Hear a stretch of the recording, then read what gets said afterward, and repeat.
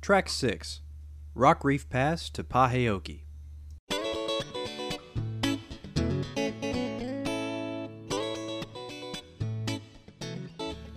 The stretch of road between Rock Reef Pass and Paheoki gives visitors their first look at the cypress communities of the Everglades.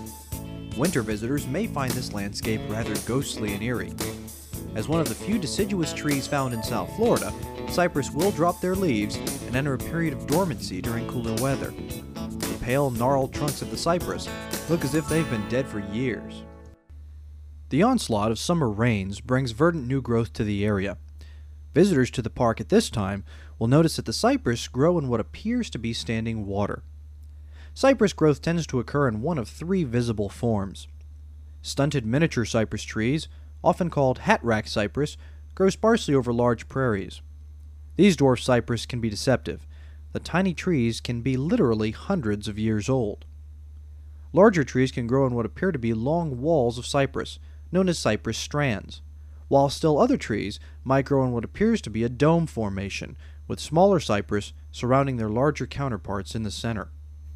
Keep your eyes open, and you'll be able to spot dwarf cypress prairies, cypress strands, and cypress domes on your drive from Rock Reef Pass to Paheoki.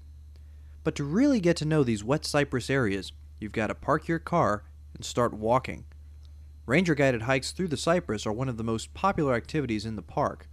Slogging, as it's called, is best during winter, but can be done any time.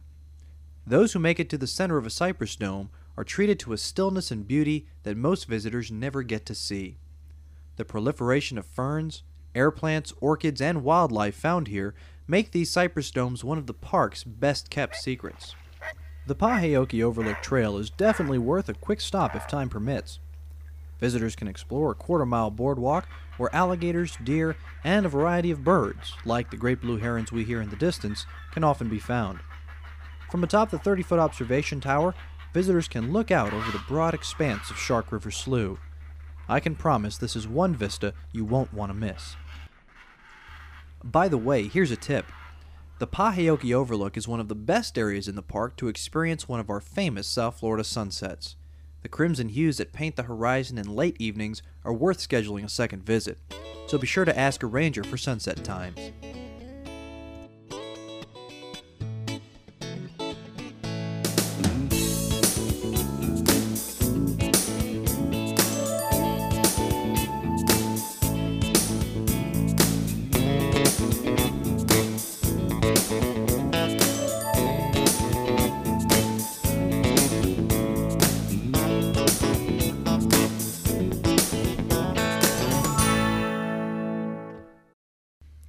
This concludes track 6. By now, you've got the idea. Go ahead and pause or stop this recording. Proceed to track 7 on your drive between Paheoki and Mahogany Hammock.